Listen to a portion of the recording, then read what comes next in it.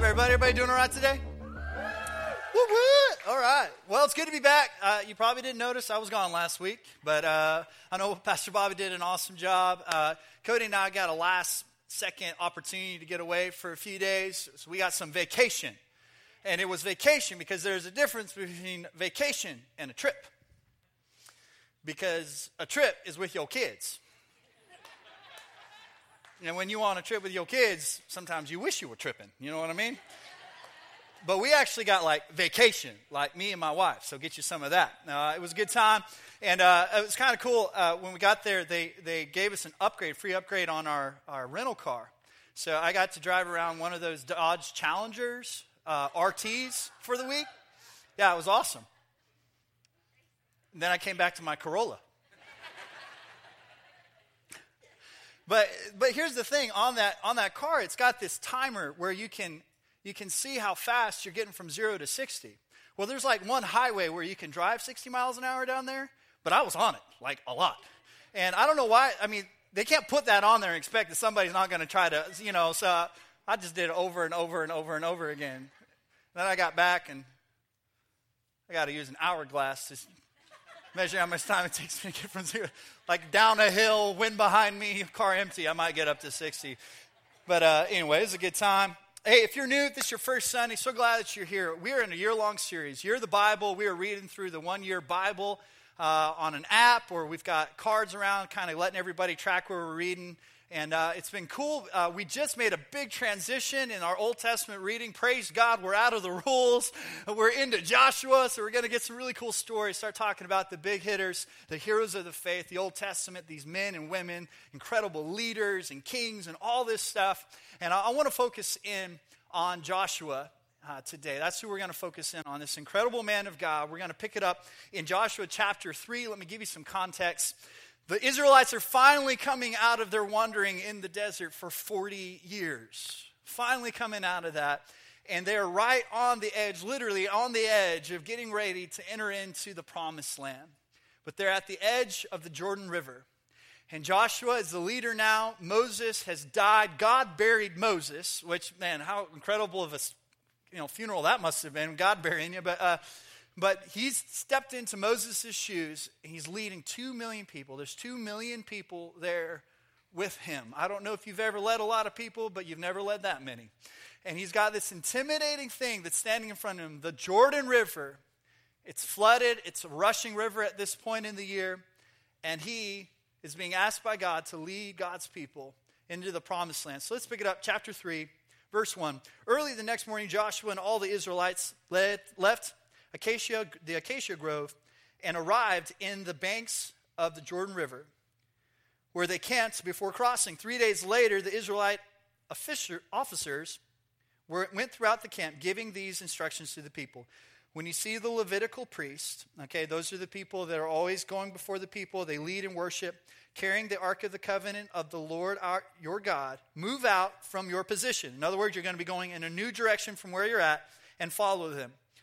Since you have never traveled this way before, and that's kind of the title for today's sermon, you've never gone this way before. Since you've never gone this way before, they will guide you.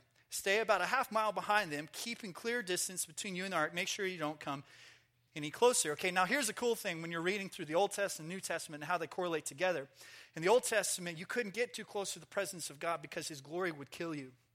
But as we read about Jesus, we know that when he died on the cross, it tore the veil from top to bottom, giving us full access to the presence of God, to where we don't have to be far from his presence ever again in our lives. We can be as close to the presence of God as we want to be, because he wants to be close to us. But in this case, they had to stay a little bit further off to follow the Lord's presence. Then Joshua told the people, "Purify yourselves, for tomorrow the Lord will do great wonders among you." Everybody say, "That's for me." Verse 6, in the morning Joshua said to the priests, "Lift up the Ark of the Covenant and lead the people across the river." So they started out and went ahead of the people. The Lord told Joshua, "Today I will begin to make you a great leader in the eyes of the Israelites. They will know that I am with you, just or the same as when I was with Moses." You've never been this way before. I don't know if you've been in a season, maybe you are in a season where you feel like maybe God is stirring inside of you to step into something new. and something different, maybe stepping into something completely unknown. Well, that can be an incredibly intimidating place to be. I don't know if any of you have ever been cliff jumping before, like into water, not just off the cliff on the ground, but into water. Anybody ever been cliff jumping before? Okay, 4 of you, so this is really going to relate to a lot of people. This is good. It's a great analogy. Well, if you've ever been cliff jumping, there's a few dynamics that are always going to exist anytime you go and you watch this, right? You're going to have people climbing up this cliff, and here's the thing. Anytime that you're looking at the cliff from the ground, your perspective is, that's not that high. But as soon as you climb up there, it freaks you out. And if you've ever been around it, there's always the people that are down on the ground. You can do it. You got it. 1, 2, 3, jump. And then they don't. 1, 2, 3, jump. They won't jump. You just keep trying to coach them, trying to get them to jump. And eventually, maybe they'll jump, right? Or maybe they won't. And I've seen grown men in tears climb down off of these cliffs before. And I've seen little girls climb to the highest point and jump off with no fear whatsoever. What I have noticed is this, is the longer that you stand on the edge of that cliff and think about what you're doing, the more likely you're not going to do it. Because you're existing in a place of fear on the edge of that cliff. And fear is okay, because courage doesn't exist without fear. But at one point or another, you can't stay in the fear, or the fear will convince you to climb down, to get away from it. So the question I have for you is, what cliff are you standing on the edge of? What's the unknown that God is asking you to step into in your life? Well, let me survey you. How many of you would say that you are willing to do, right now, you're in a place in your life where you are willing to do what God asks you to do? Okay? That's a real question. You can raise your hand or not raise your hand, but I want to finish the rest of the question, okay? How many of you are willing to do whatever God is asking you to do, even if it is into the unknown and something that you've never done before? See, because a lot of us, most of us, we are creatures of habit. We like our routine. We like things to be predictable. Probably hasn't been recent that you went out with maybe a spouse or a friend, like, hey, let's go to a brand new restaurant that we've never been before. And when we get there, we're going to order something we've never ordered before. Okay, some of you, you're like that. And I like that personality. But most of us are like, nuh-uh. No, I'm going to go where I know what I can get, and I'm going to know that it's good. Because I like routine. Most of you, you've never taken a different route to go to work in the morning. Some of you, you get to work, you don't even remember how you got there. And we're really concerned about you. But this exists in so many areas of your life, even in church. Because in church, everybody's got their seat. One of my favorite things to do is watch how awkward people get.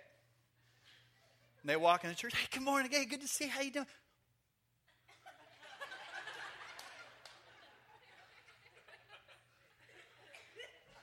Do you see this?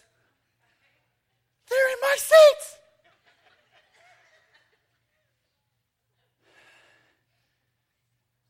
I can't even worship God now. So you go over, sit in this stupid seat, I guess. Praise you, Jesus. God, I just pray that you move in their life. Preferably move them out of my seat next week.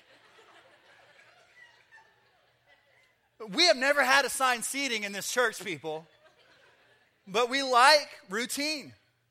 We like going back to, and here's the thing, some cases that's okay.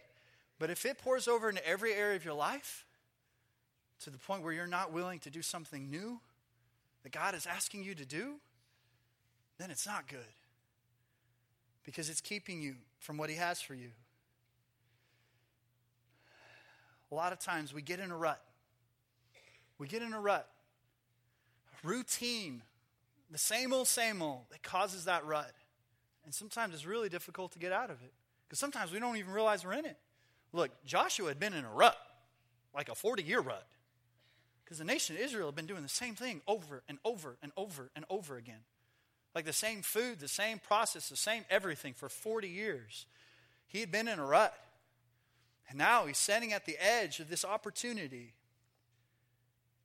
God is saying, you've never been this way before. Look, it's Joshua's natural tendency to fight, but he has no idea the fight that lays before him. Because the obstacle of the Jordan River is just the beginning, because after that, he's got a whole lot more to do. The question is, as you're standing at the edge, what are you holding on to for your security that is behind you, that is keeping you from stepping into the unknown that God has for you? How do you make that step? First of all, you got to believe that God is setting you apart. God is setting you apart. In other words, he has picked you, not just everybody else, but he has picked you to do something. Joshua 3:5. Then Joshua told the people, purify or set yourself apart. Purify yourselves, for tomorrow the Lord will do great wonders among you. Everybody say, that's me. A lot of times I think the reason why we don't step into the unknown is because we think the big things of God are for certain people. Like the big things of God are just for pastors, or the big things of God are just for the super spiritual people, or the big things of God are for everybody else, but not really me, not really just ordinary me. And so we don't realize that God is saying, no, I have set you apart. I am calling you to do something great. And God has incredible things for you in your future. But you have to also understand that you have allowed yourself to grab a hold of things in your life that are behind you, that are going to ultimately keep you from his purpose and from his promise. And sometimes those are things like sin. Sometimes those are your thoughts. Those are the words you say, the things that you look at, the lifestyle that you won't get out of. There are things that you have allowed yourself to attach yourself to. Until you let go of those things, you cannot move forward into the unknown that God has for you. And sometimes it's a hurt or an insecurity or condemnation. It's a lot of different things. But until you come to God and you say, God, I'm going to let go of those things. I'm going to let go of them. And I'm just going to make a step towards you. Until that happens, you will miss the promises that God has for you. It says in Joshua chapter 7, see, the Israelites, they're constantly going through this cycle where they would get really close to God, but then they would allow their flesh to attach itself to the things around them in the world and the things that the Lord had told them, look, stay away from those things. They kept going back to it. And this happened in chapter 7. I'll go to verse 1 and then verse 13. But Israel violated the instructions about the things set apart for the Lord. In other words, God kept telling them, stay away from these things. And they kept going back to it. Verse 13. Get up, command the people to purify themselves in preparation for tomorrow. For this is what the Lord, the God of Israel, says. Hidden among you, O Israel, are things set apart for the Lord. You will never defeat your enemies until you remove these things from among you. See, they had gone into the city and God said, destroy everything. Don't keep anything. Destroy everything. And they thought that they could just take a few things and keep them for themselves. And God said, no, I don't want any of those things. I want to be your dependency. I want you to trust me for everything. But they kept those things. What is the secret thing in your life that you're holding on to? And I believe the Holy Spirit's probably already trying to deal with you about it, but it's just whether or not you're going to be obedient, detach yourself from those things, and take that step towards God. Because God promises that if we'll make the step, that he's going to meet us. In James 4:8, come close to God, and God will come close to you. Wash your hands, you sinners. Purify your hearts. For your loyalty is divided between God and the world. Whew, that's a strong verse.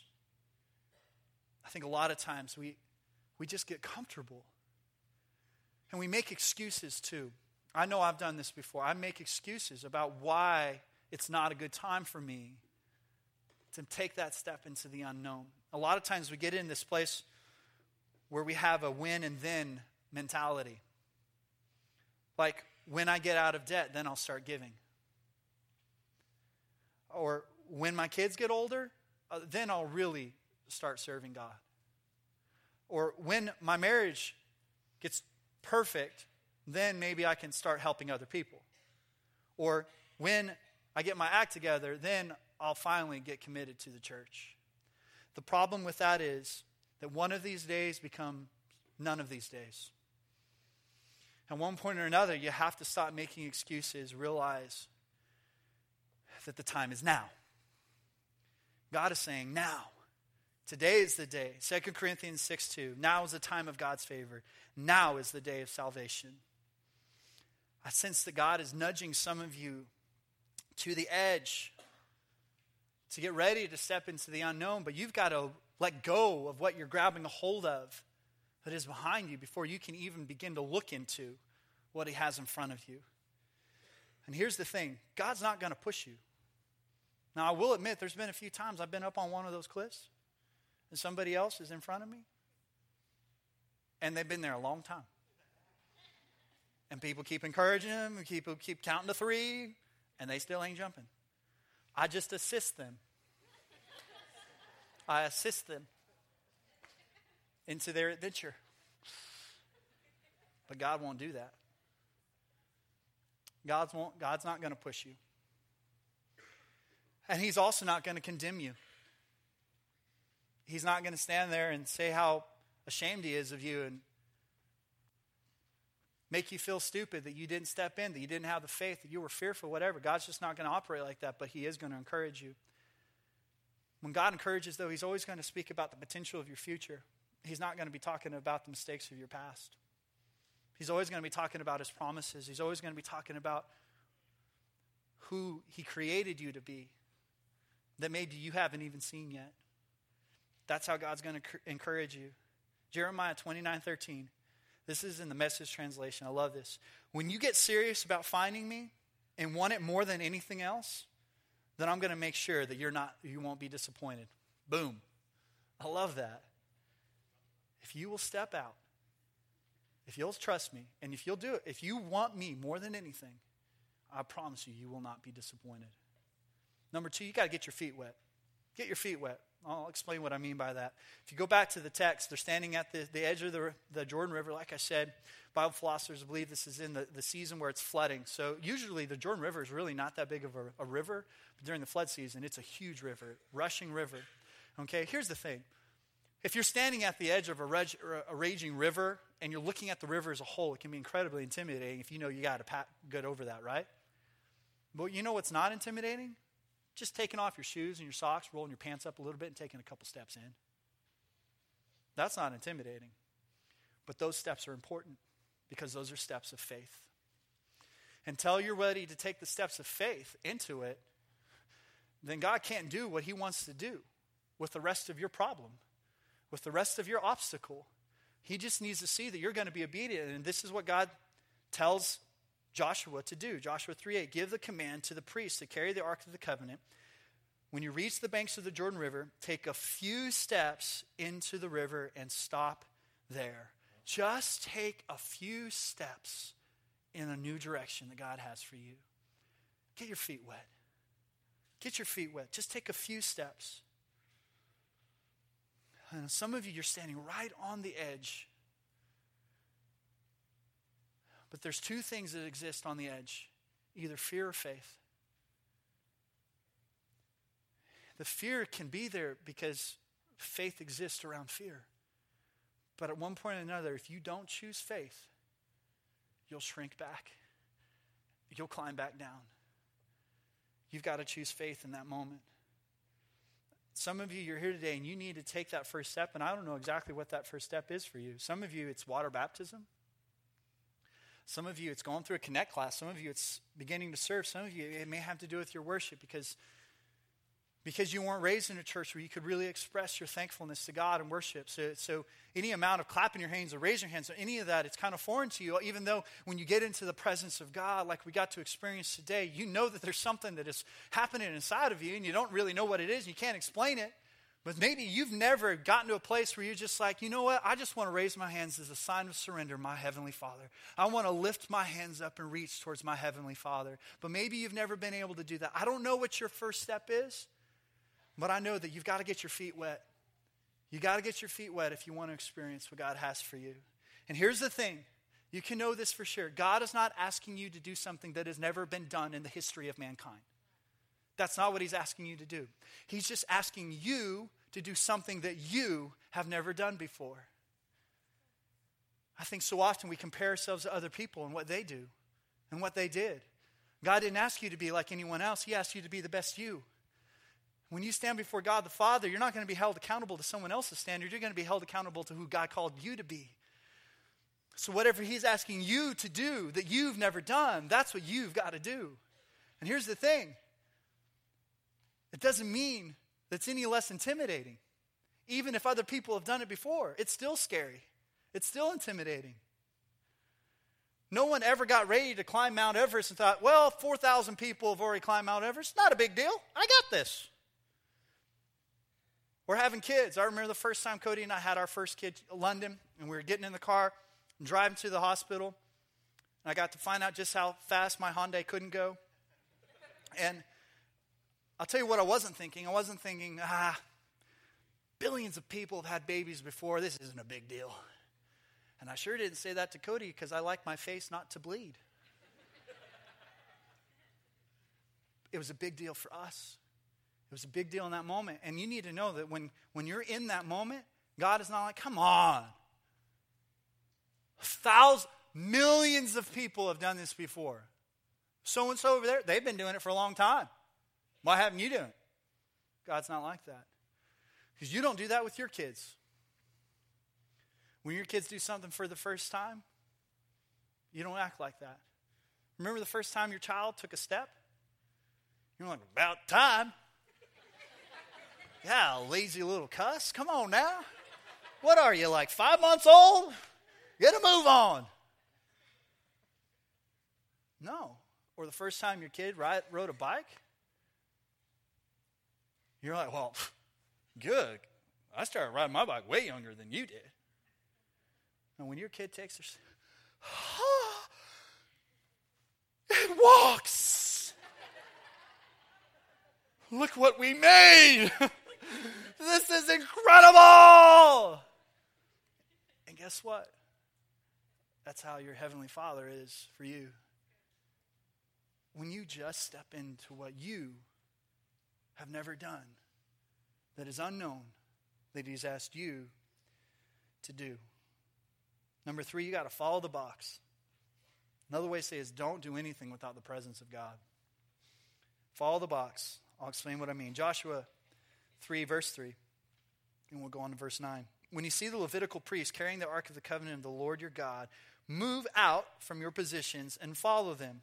Verse 9. So Joshua told the Israelites, come and listen to what the Lord your God says. Today you will know that the living God is among you, and He will surely drive out all the ites. And I'm just going to leave it right there. Look, the Ark of the Covenant, which belongs to the Lord of the whole earth, will lead you across the Jordan River. Have any of you ever tried to do something without God? How'd that work out for you? Maybe you're in a season right now where you're trying to do things without God. I'm just guessing that even if it might be going good now, it won't be going good for long. Everybody ever try to make a big purchase without asking God about it first? Come on now. I have. That's a tough lesson to learn. Woo. Man, doing things without God. And what Joshua did is he just went and he got with God and he said, God, whatever you ask us to do, that's what I want to do. Wherever you lead us, that's where I want to go. Well, the presence of God was represented by the Ark of the Covenant, this box made out of acacia wood. And so wherever that box went was where the presence of God was, and that's what they wanted to follow. But what is so cool is what was in this box. Do you know what was in the box? Well, unlike Raiders of the Lost Ark, there weren't spooky ghosts and lightning bolts that fry your eyeballs out, okay? But in this box, I love what this represents, supernaturally preserved manna, this bread that was never going bad. And what that represented is how God provides your needs. God provides what you need. Look, if you want something to go before you, you want God's provision. You don't want it to be about what you can provide for yourself. You want it to be about what God provides for you. Aaron's rod was in there. Remember, we read it. Aaron's rod at one point, this stick, this rod, it sprouted leaves and grew ripe almonds. And what that represented is that even when there is death, God will bring life. Look, you want that to go before you. Because there are days when you walk into death. Because there's death in a marriage. There's death in a relationship. There's death at your workplace. There are things that are dead. And you need to have a God that goes before you. That even when something looks dead, He can bring it to life and produce fruit through it. That's what you want to go before you. And the other thing that was in there were these 2 tablets, the 10 Commandments written, the Word of God. When you are walking into the unknown, when you're stepping in to what God has called you to do, you don't need to be depending on your own understanding of reality and truth. You need to depend on the ultimate truth and the ultimate reality that is eternal, that is firmly established through the Word of God. You want the Word of God to precede you in everything that you do and everywhere that you go, especially when you're stepping into the unknown. And Joshua said, that's what I want. I want the presence of God because the presence of God is my comfort. The presence of God is my security.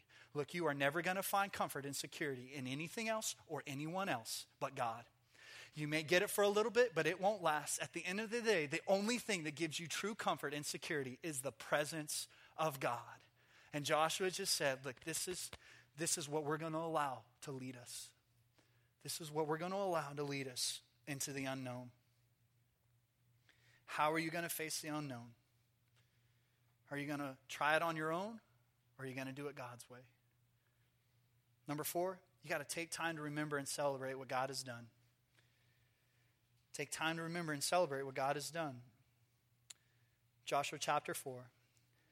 Then Joshua said to the Israelites, in the future your children will ask, what do these stones mean? Okay, what happened was that all the 12 tribes, they came together, they each brought a stone, each tribe, and they built this mound of rocks. A lot of times throughout history, especially in Bible times, anytime something significant would happen in a place, they would build an altar. It was a pile of rocks or something like that that would be a reminder of what happened in that place. And then they would pass the story from generation to generation about what God or what had happened in that place.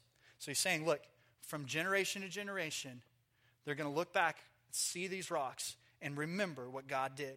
Then you can tell them this is where the Israelites crossed the Jordan River on dry ground. For the Lord your God dried up the river right before their eyes and kept it dry until they were all across, all 2 million of them. Just as he did the Red Sea when he dried it up until they had all crossed over. He did this so all nations of the earth might know that the Lord's hand is powerful. And so we might fear the Lord, your God, forever. When you step into the unknown, you need to understand that it's not just about you. This last summer, I got a chance to go float the Buffalo with our student ministry, with Real Life, and we got to this place where there were some people jumping off this cliff into the river. And so a lot of students were going over there and doing it, and it was cool because some people were overcoming their fear and jumping off these spots. We were coaching them and doing the whole counting thing and all that. But here's the thing, like, I'm not as spry as I used to be, and I used to like look for an opportunity to jump off cliffs. But I got a lot of responsibility now, so I try not to put myself in dangerous, deadly situations. And so I was just cool just watching them do it. But I was there with my oldest, London. And London looks at me and she's like, Dad.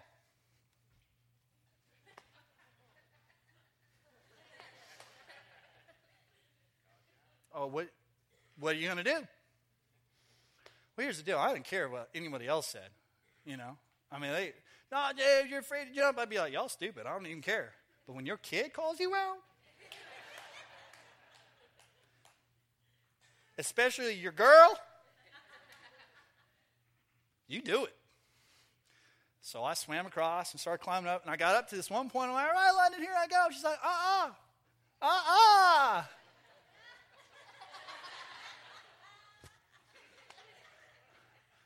So I climbed up even higher. It had been a while.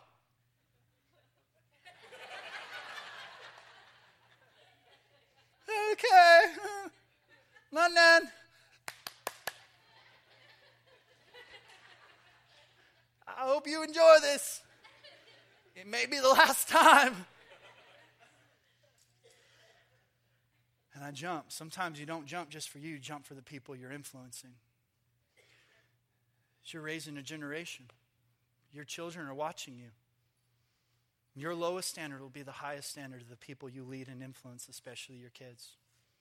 And at one point or another, your kids are going to be adults.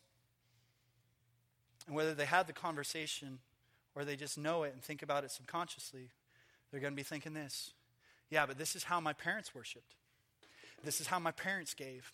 This is how my parents served. This is how my parents loved. This is how my parents trusted. This is the faith that my parents had. The question is, what was that? Because if you come to the edge of the unknown and you exist in that place of fear and don't step out in faith, and you shrink back and you climb back down, you have to understand that your kids are going to watch that happen in your life. And you just showed them how big or how small your God is. The only way you get legacy is through risk and sacrifice and faith and trusting God. You can't establish legacy any other way. God wants to do great things, not just for you, but for generations to come. But you have to take time and remember what God has done. A lot of times I think we get off track because we forget what he's already done, and that's why we just stay on the ledge. Because if we just remember what God has already done. Remember what he brought you through already. Remember the miracle he already did. Remember how he already provided. Remember how he saved you, how he healed you. Remember that? Because here's the thing. I know once you jump off the cliff once, like even those people are like freaking out. Once they jump once, they get down like, that's not a big deal. I'll do it again and again and again and again. I don't even care. Because they remember. They remember. I think God just wants us to remember. For me in my life, it's remembering when God healed my wife Cody of skin cancer. When we were struggling financially, we didn't know how we were going to make it, and God provided. And he helped us. He took care of us. I don't know what it is that you need to remember. But I promise you, if you'll remember, it'll help you get off that ledge. And I think also it's important to praise God for what he hasn't even done yet. Thank God for what he hasn't even done yet. Here's the deal. In the world, this doesn't make any sense. You don't walk into a car dealership and be like, hey, I just want to thank you for the thousands of dollars of discounts you're going to give me today. This is going to be great. You don't walk into your first day of class and be like, man, thank you for the A. That's awesome. Really appreciate you giving. In the world, it makes no sense. But in the kingdom, it makes perfect sense. Because in the kingdom, as Christ followers, as people that have committed their life to God and made Jesus their Lord and their Savior, you see, when you step into that, then you step into inherent promises from God that he gives to every one of his kids. And so you can thank him for what he's going to do before he's even done it. And I believe that when you can thank him for that, it's going to give you the boldness to step into what you're thanking him for. I love the picture because remember who carried the ark into the river to start with, right? It was the Levites. Guess what the Levites did? They led worship. In order for you to step into the unknown, I believe it's going to start with your praise and your worship for what God is going to do, even when he hasn't done it. It's thanking him for the miracle before he's even given you the miracle. That's what it might take for you to step into the unknown. The question is can you do it? Will you step into the unknown?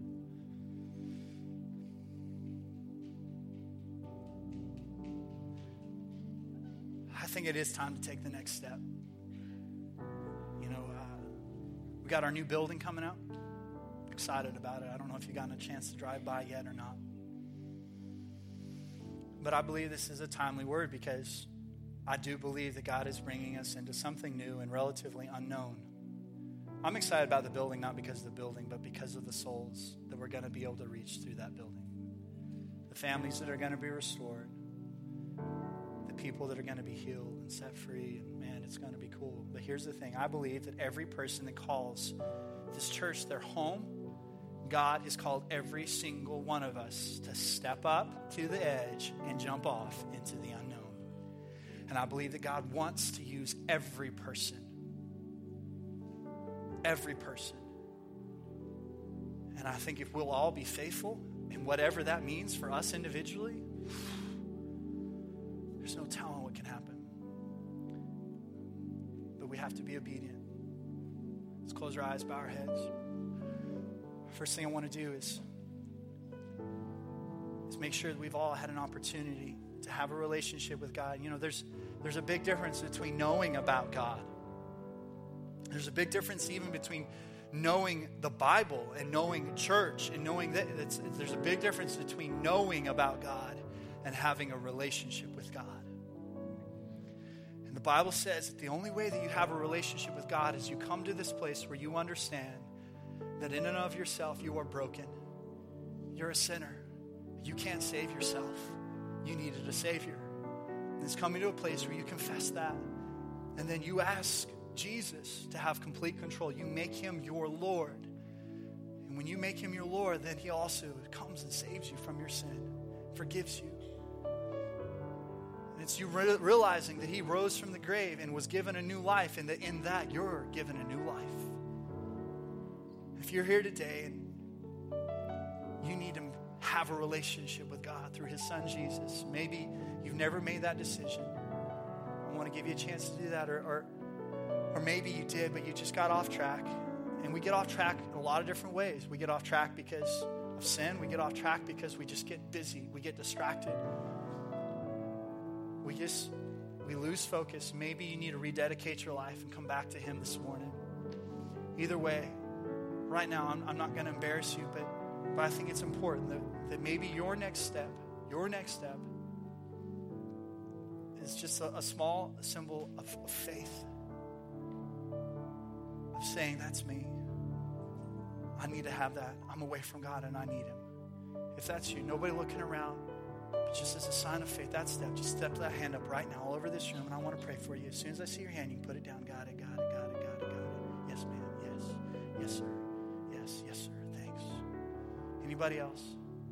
Yeah, I got you guys over here. Thanks, guys. Thanks for being bold. God will honor it. Anybody else? Anybody else? Come on, it's the last service. I want to just be patient. If there's anyone else, you're just resisting this, you might be fighting this a little bit in your heart. I just want to encourage you. This is the best decision you'll ever make. Anybody else? Okay. For every person that just raised your hand, I don't know what your concept of prayer is, but I want you to know it's really not that complicated. It's really just you having honest conversation with God. And so I'd encourage you to do that. You would have an honest conversation with him like you would with a friend. See, he deserves respect and reverence and all that, but he mostly just wants us to be sincere. So just sincerely come before him and just say something like this right there in your seat. Just say, God, here's my life. I know I've made a lot of mistakes. I know I've sinned. I know I can't save myself. And so right now, I believe in faith that Jesus, you died on the cross for my sin. And I ask for your forgiveness. And I ask that you would come and you would be my Lord. I want you to have complete control. I want to do this on my own. I don't want to do it for myself. I want to live for you. And I thank you that you're saving me now. You're saving me from myself. You're saving me from my sin. Thank you. Help me to live for you for the rest of my life. Help me to understand more of your love every day. Help me to be set free from my own mind and my own thoughts and my own sin and my own actions, and to be transformed to be more like you. That's what I want. God, that's the prayer of all of our hearts. God, as we come to the edge of whatever it is that you're asking us to step into, that unknown, I pray that even when we're afraid and even when we're experiencing just the stress and the anxiety, that ultimately we trust in you. We come to you. We step into it. We thank you for that. We want to do it because we want to be the people you've called us to be, but we also want to be about building your kingdom. There's nothing better. We thank you for it. In Jesus' name, amen. Amen. Come on, let's give God a hand. We had a bunch of people raising their hands. Get right with Jesus. Awesome. Awesome.